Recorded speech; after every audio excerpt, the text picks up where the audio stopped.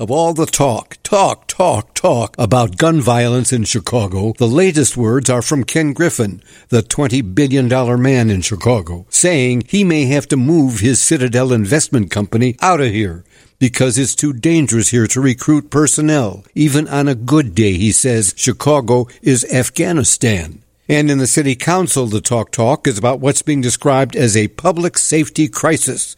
Chicago described as the most dangerous city in the country. Aldermen are demanding 2,000 more police in the neighborhoods.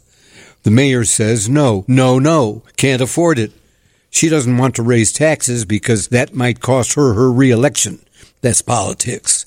And in police headquarters, the superintendent says he can't hire even 1,000 more because, he says, hiring that many will be a complicated process that may result in wrong hires, bad hires.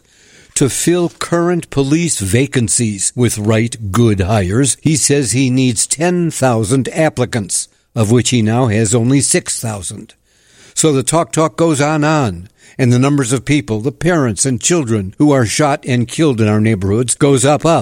So far this year, more than 2,000 people have been shot, more than 600 killed.